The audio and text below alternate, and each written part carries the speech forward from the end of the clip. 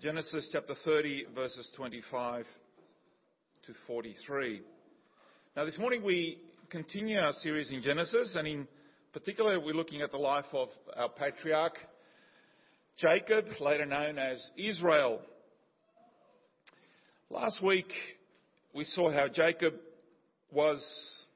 found himself committed to working 14 years to his father-in-law as a dowry for his two wives.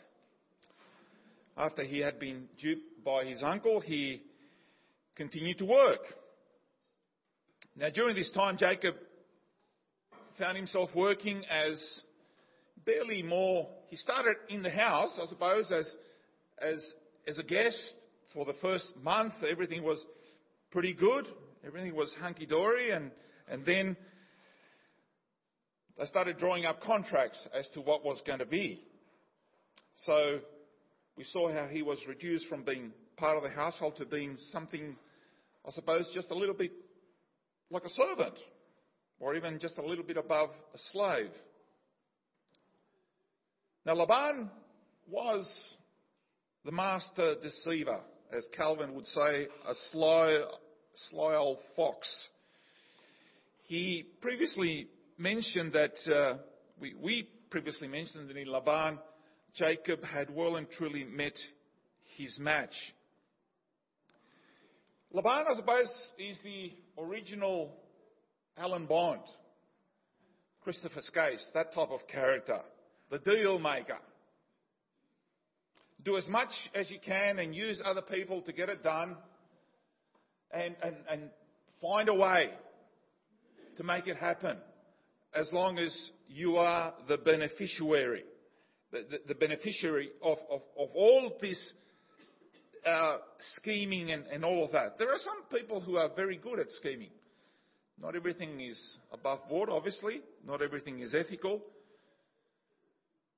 And certainly it leaves a very bad aftertaste, especially to those who are caught on the other end of these bad deals.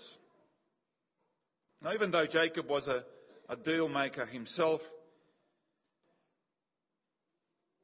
here he was helpless against such a man. And even as the longing for home, because he was in the land of Haran, which wasn't his home, he wanted to go back home to the promised land where he was born. But even then, as the longing of his heart grows,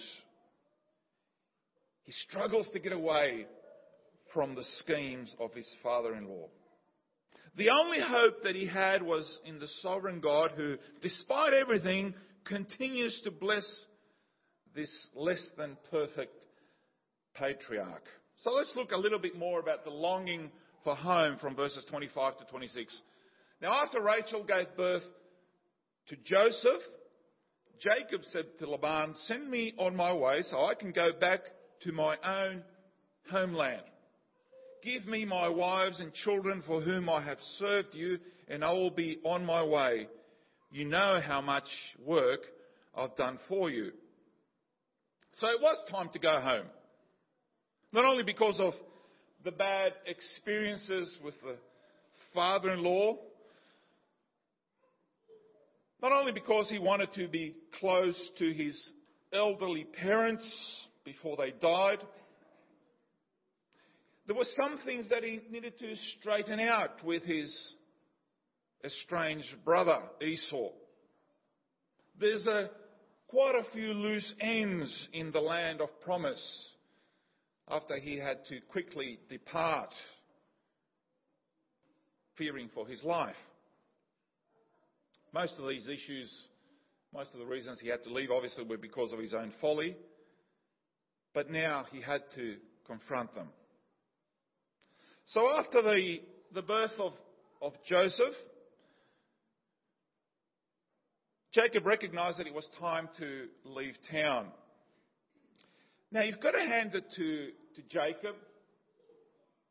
He wasn't a quitter. He worked hard.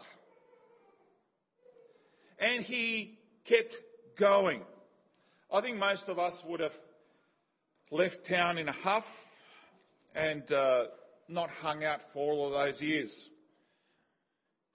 Yet he persevered. And despite the fact that he'll be pushing 90 by now, he kept going. He kept going. We've got to give him credit for that. So Jacob called up all his courage and approached his father-in-law Laban, asking to be released from his authority, he's done his bit.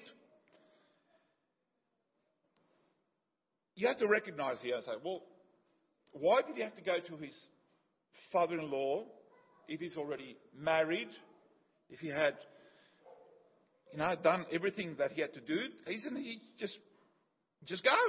Just go. You see, in some places today, still today, the authority structure is still very similar to this one, where the extended family is far more complex and restrictive than what we're used to in a Western society like Australia. There was shared ownership, even of Jacob's wives and children. They were still under the authority of the godfather, Laban. To leave without his father-in-law's permission and blessing was dangerous. We'll look at that in the next chapter, of course. Today, like Jacob, I wonder if you also find yourself in a difficult work environment. Have you ever considered praying that the Lord will give you greater patience to endure the circumstances that you have to go through?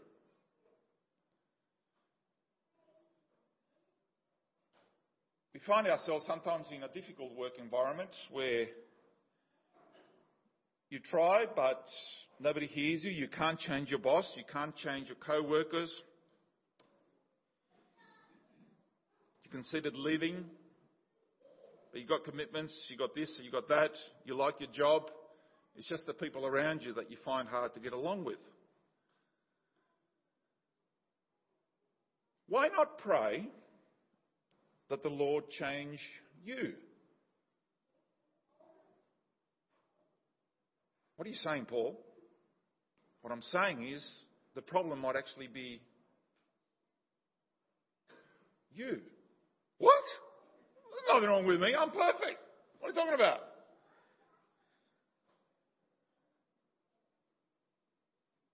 Because this principle can also be applicable not just to the workplace, but to marriage as well. Only God can change your spouse. You're not going to change them. Only God can. So why not let Him do His work in your loved one? Instead of worrying about your spouse, how about worrying about yourself and your situation? So if your work environment, marriage relationship, or even, let's extend it to the church, is not what you want or expect, that's not necessarily a horrible thing. Maybe God may be refining you through the process, teaching you perseverance, growing you in your dependence upon Him, getting you accustomed that you can't always have your way. And isn't that what life is about? May the Lord grant us the grace to look to Him as He's teaching us through the difficulties in our lives.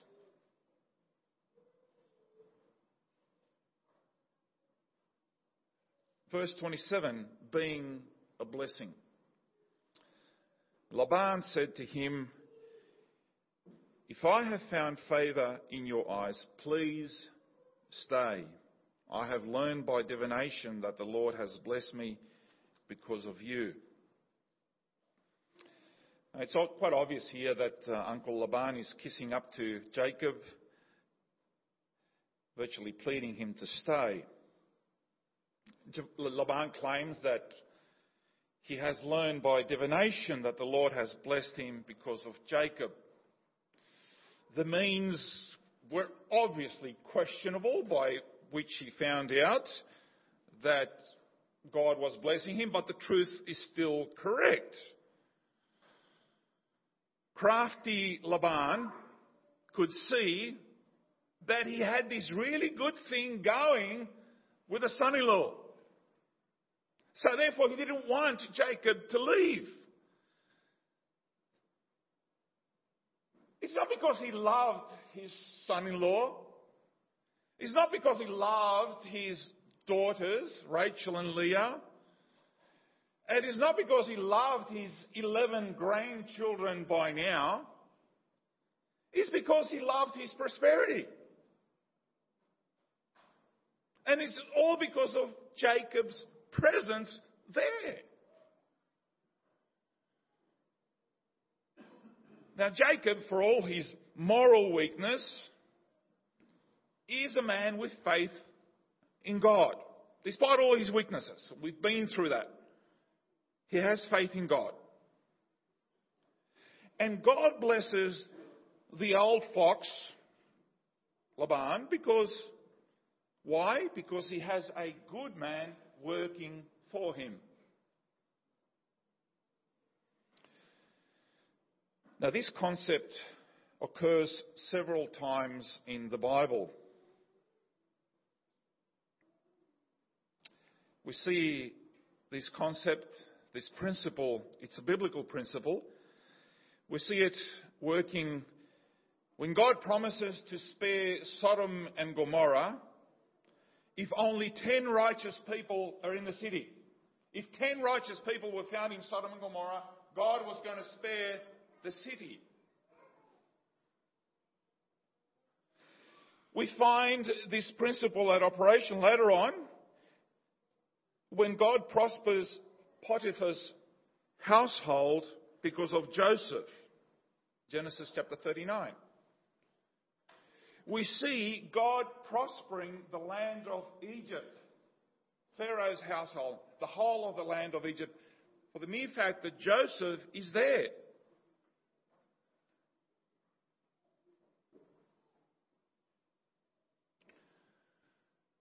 There's a few other instances in the Bible, but let's just jump straight away to the New Testament and say, well, Paul, that's okay in the Old Testament. How about the New? Well, in the Apostle Paul writing to the Corinthians, he writes about marriages. More specifically, marriages where one partner is a believer, the other one isn't. It's not that they were married, one a believer, the other an unbeliever. One was converted after they were married and the other one remained an unbeliever. It makes it difficult, it makes it hard when they are unequally yoked. In such a case, Apostle Paul is saying that the unbelieving partner and any children are sanctified through the believing partner. This means that the unbeliever is blessed on account of the believer. What? Yes, that's what the Bible is saying. So the fact that there is a believer in a difficult situation in a marriage, not ideal by any means, and yet by the mere fact that that person is there, that person is a blessing to the rest of the family, to the marriage. In fact, the Apostle Paul says sanctified. Wow.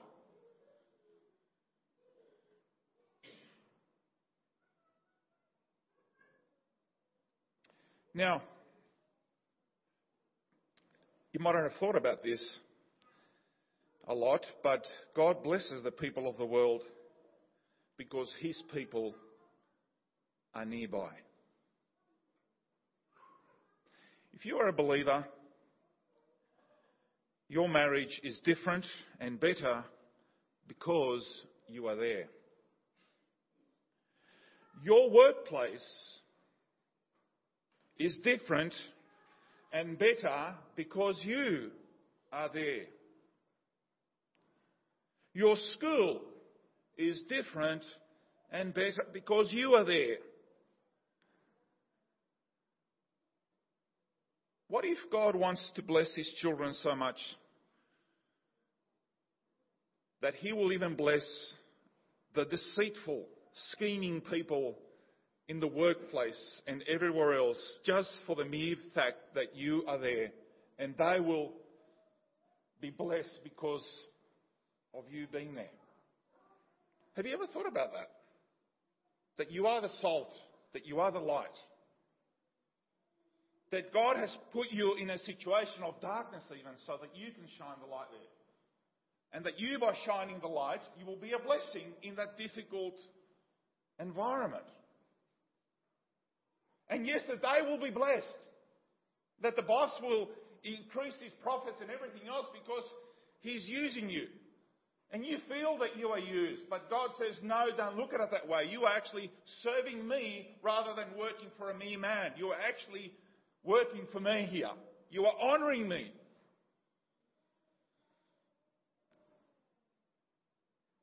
You turn the situation around. You turn it into a blessing rather than a curse. Our God is a gracious God. And what I mean that He's not just gracious towards His children. Our gracious God is gracious to those who are influenced and touched by His children as well.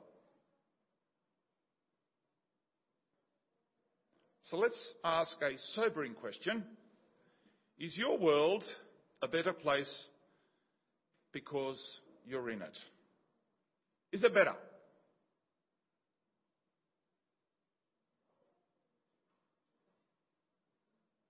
I hope it is. If it isn't, I hope that you pray about this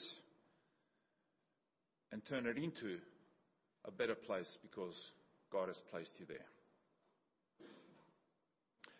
Now in verses 28 to 34, there is an offer you can't refuse.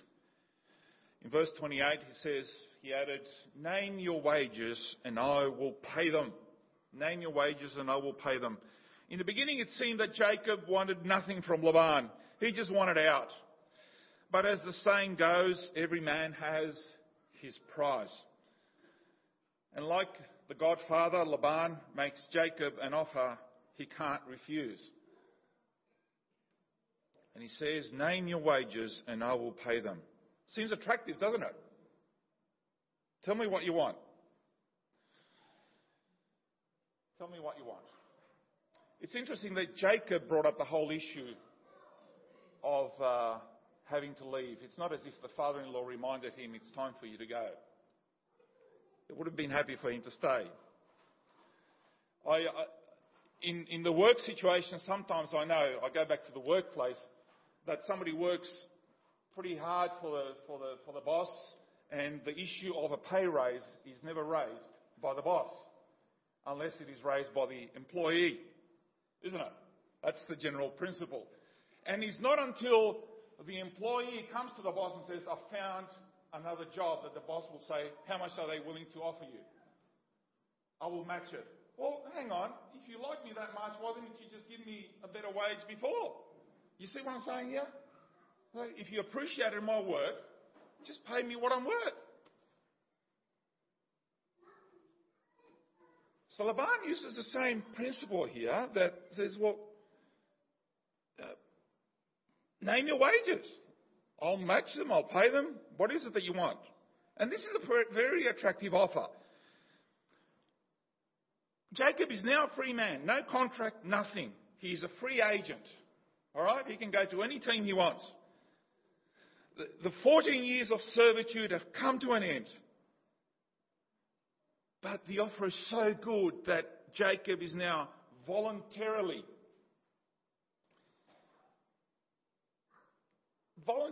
enslaving himself yet again. So when Laban says, name your wages, it is irresistible. And the same thing has been irresistible to many Christians ever since. Name your price. Name your price. Name your price. What is it that you're willing to compromise? And we will do it. Jacob could name his price for staying. It could have been camels. It could have been land. It could have been a full partnership. He already had the daughters. Temptation. That's what it looks like.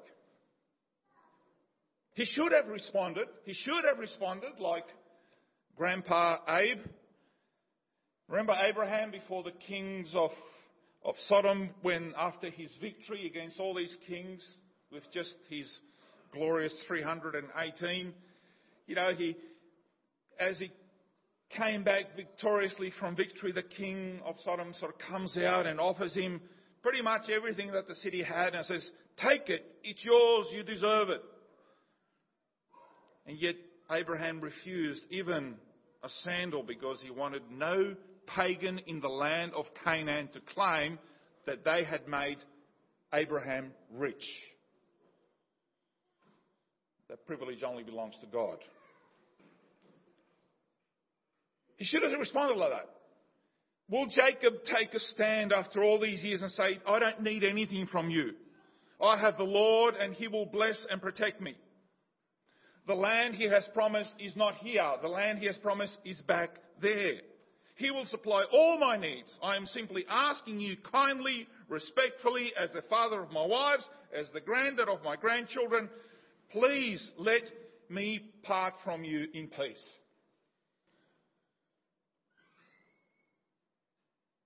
That's not how he responded.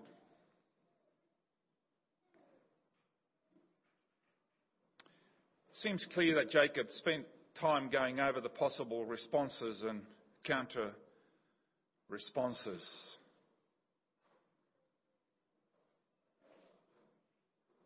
We don't know how long he agonized over this, but he gave his response. So Jacob suggests the following: I'll keep your flocks again for a while, but now let me keep the speckled and black sheep and the speckled and spotted goats too. In this part of the world, the majority of the sheep were white and the majority of the goats were solid black. That's the way it is, just a boring, solid colour. So why did he ask for speckled and spotted? These are the days before spray paints and all of that, tattoos. It was simply a foolproof way to distinguish between the flocks of Laban and Jacob. Jacob was at a severe disadvantage because there were more the plain coloured rather than the spotted ones. Great deal for Laban, terrible deal for Jacob. And yet it was Jacob who made the call. Why?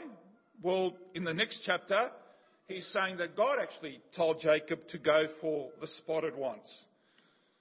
He's placing Jacob at a severe disadvantage. Laban, as far as Laban was concerned, he couldn't lose. And so Laban agrees straight away, verse 34, let it be as you said. You can just imagine Laban, when he got out of Jacob's sight, he first began to smile, then chuckle, and then break out into loud laughter, thinking, there's a sucker born every minute, isn't there? But let's see who has the last laugh. Let the games begin, as they say, verses 35 to 42. That same day, this is Laban, he removed all the male goats that were streaked or spotted, and all the speckled or spotted female goats, all that had white on them, and all the dark-coloured lambs, and he placed them in the care, not of Jacob, but of his sons. And then he put a 3-day journey between himself and Jacob, while Jacob continued to tend the rest of Laban's flocks. You recall the games between Isaac and Esau and Rebekah and Jacob, sparring, one in each corner. Now the games continue between Jacob and his uncle slash father-in-law slash boss slash godfather. The very day the deal was struck, he got his own sons to take out the spotted sheep and goats. Remember, these are the ones that's supposed to have been Jacob's. No, before Jacob could get his hands on them, the father-in-law was already removing them 3 days away. So what's left for Jacob? A few, even less than what he thought.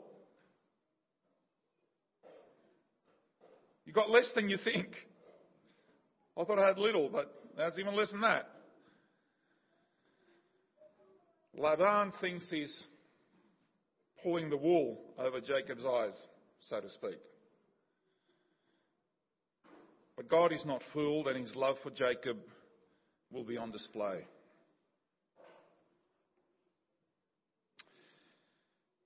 How is it that God sometimes... And remember, it was God. The next chapter reveals to us that it was God who was deliberately placing Jacob at a disadvantage here. How is it that God does this with his sons and daughters? There is a similar principle in Elijah on Mount Carmel. After the false prophets have had their go and calling on the gods to come down and consume the animal on Mount Carmel there, nothing happened. And Elijah starts taunting them and everything else. And nothing happened. And they were cutting themselves and bleeding themselves and pleading to their gods to come down and to rain fire and consume the bull. Nothing happened. And then Elijah, rolls up his sleeves, says, "What, nothing's happening, guys? At all? Let me show you how it's done." Puts the bull, puts the fire, and then he gets water. And he puts the water on the fire and he says, "That's not enough water. We're going to need some more water here. So let's just put all the..." You know how water and fire don't mix, right? You know that. You try to start a fire with wet wood and you're going to be there for a while. I tell you, it's true. It doesn't matter. Elijah's not fussed. He just keeps pouring water on it and says, "I'll show you what God can do." You think that you're at a terrible disadvantage here. I'm giving you first go. Go for your life. Keep doing it. Keep pouring the water on it. You try and do what you want. But God will show up. God will do it. And bang, he did it. It was just zip, What happened? Everything was consumed. Burned to a crisp. I said, man, that's God.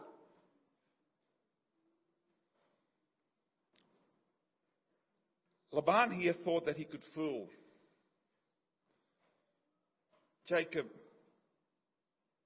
Knew that he was already at disadvantage, and now it's even less. And yet, God's power will be on display. Jacob, even his faith is very fickle, isn't it? That he even tries to rely on some, superstitious practice. Remember last week we spoke about the mandrakes that Rachel wanted in order to get pregnant. It didn't work.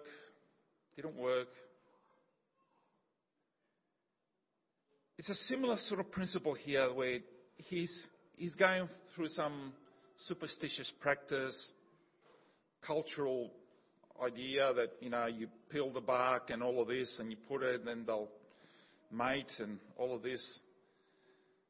Somebody remarked that Jacob is actually the first genetic engineer in history. But the Bible is not teaching us some prenatal genetic influence. that comes about by animals surrounded with, animals are surrounded with speckled and spotted objects, and suddenly they become speckled and spotted. And I know that this is a lot of the stuff that is out there. It just shows that Jacob is a child of his time. He thought that these goats, these animals will be influenced by what they see. It will mark the embryo of the animal, I don't know. The same way that, Rachel thought that by eating a baby-shaped mandrake would make her pregnant. It just doesn't work. But since when has superstition stopped Christians from trying to use it? I mean, for 1,500 years, the Christianity has all these superstitious ideas, and it's sort of mixed with superstition and Christianity, and a lot of the local customs. You do this and you sacrifice that, and God will bless this. And if you go to the Jordan River and bring a little bit of water from the Jordan River and you pour that on your head, you will be blessed. It's just rubbish. Superstition.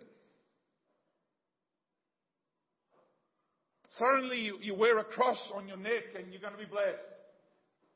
Suddenly you put on Facebook, you say amen, and all this money is going to come down to you. Come on, guys. Can we get over that, please? It is God. God alone. Leave all the superstitions behind.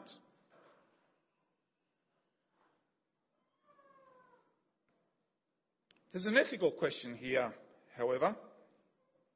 Was it right for Jacob to meet his father-in-law's deception with sly deception of his own?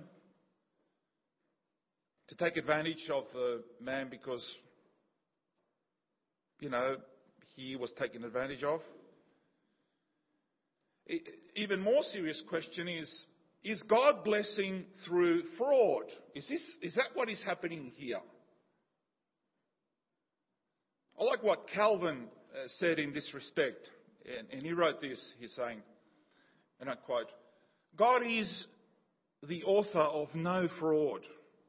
When he stretches out his hand to protect or defend his servant, nothing is more appropriate to him and more in accordance with his justice than that he should interpose as an avenger when any injury is inflicted."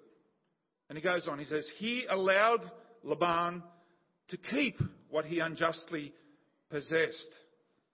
But in 6 years, while Jacob kept his flocks, he withdrew his blessing from Laban and transferred it to his servant Jacob." And then he says, "If an earthly judge condemns a thief to restore twice or 4 times what has been stolen, no one complains then why should we concede any less to our God?" Why should we? In verse 43, the last verse in our chapter, God continues to bless. "So the man became exceedingly prosperous and had large flocks and female and male servants and camels and donkeys." That's from the NASB. God is Jacob's defender. God is defending Jacob against Laban by giving Jacob Laban's flocks. What Laban thought was a sure winner turned out to be a sure loser. In the next chapter, he goes back on the deal and tries to swap him over, and God continues to bless Jacob. He swaps it again, God continues to... It doesn't matter which way you turn, mate, you're going to lose. You're going to lose if you're going to stand up against God. You've got no hope.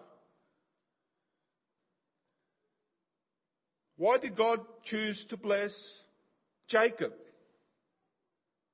Because he wanted to. Because he wanted to. Was it because of some moral uprightness? No. And no one can stop what God has promised. Jacob was the third in line, was the grandson of Abraham. He was part of the chosen. The line of the blessing will be through him. He's going to be blessed. When he falls, he'll be falling with his feet standing up. It's just, that's the way it's going to happen. If God can add and take away spots on the goats and the lamb, he can give to us. And he can also take from us. The Lord has given, the Lord has taken away.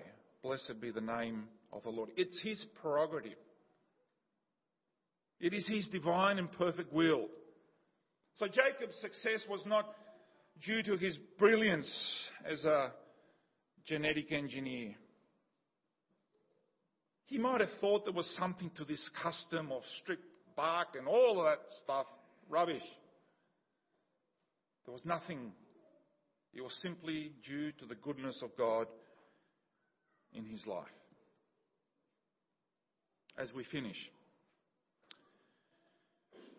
let's put all this in its context. Remember that Moses is telling this story to a people who have been released from Egypt and are travelling through the wilderness towards the promised land. These are the children, the descendants of Jacob, of Israel. Jacob went to Laban and said, "Let me go." Moses went to Pharaoh and said, "Let my people go." But the people, as soon as they crossed the Red Sea, they hadn't gone all that far from Egypt before their eyes were turned back to Egypt. And they were forgetting their slavery. They were starting to think about how good life in Egypt as slaves was. Forget the pain. They were starting to want the onions and leeks and all of that. And so Moses is reminding Israel, your faith is just like Jacob's faith. They sort of wanted the promised land, but they also wanted peace and prosperity without the sacrifice and the perseverance of a long journey. Yes, they even wanted to go back. Yes, they looked to the God of Sinai, but they also looked to the golden calf. Just like your father Jacob looked to God, but also peeled the sticks at the watering holes.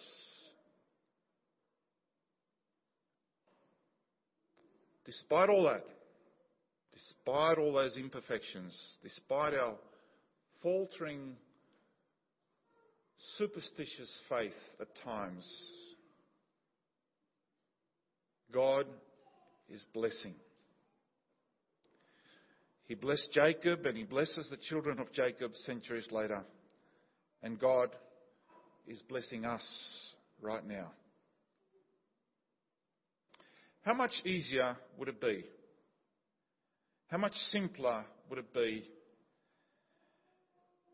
How much less pain we would have to endure that instead of just wandering around the desert year after year after year after year, we just simply trusted God and moved to the promised land.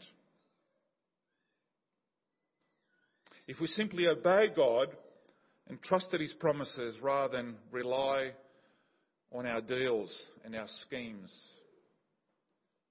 just believe God at his word and moved in that direction. May God enable us to be a people of faith in this journey that he has called us to live in.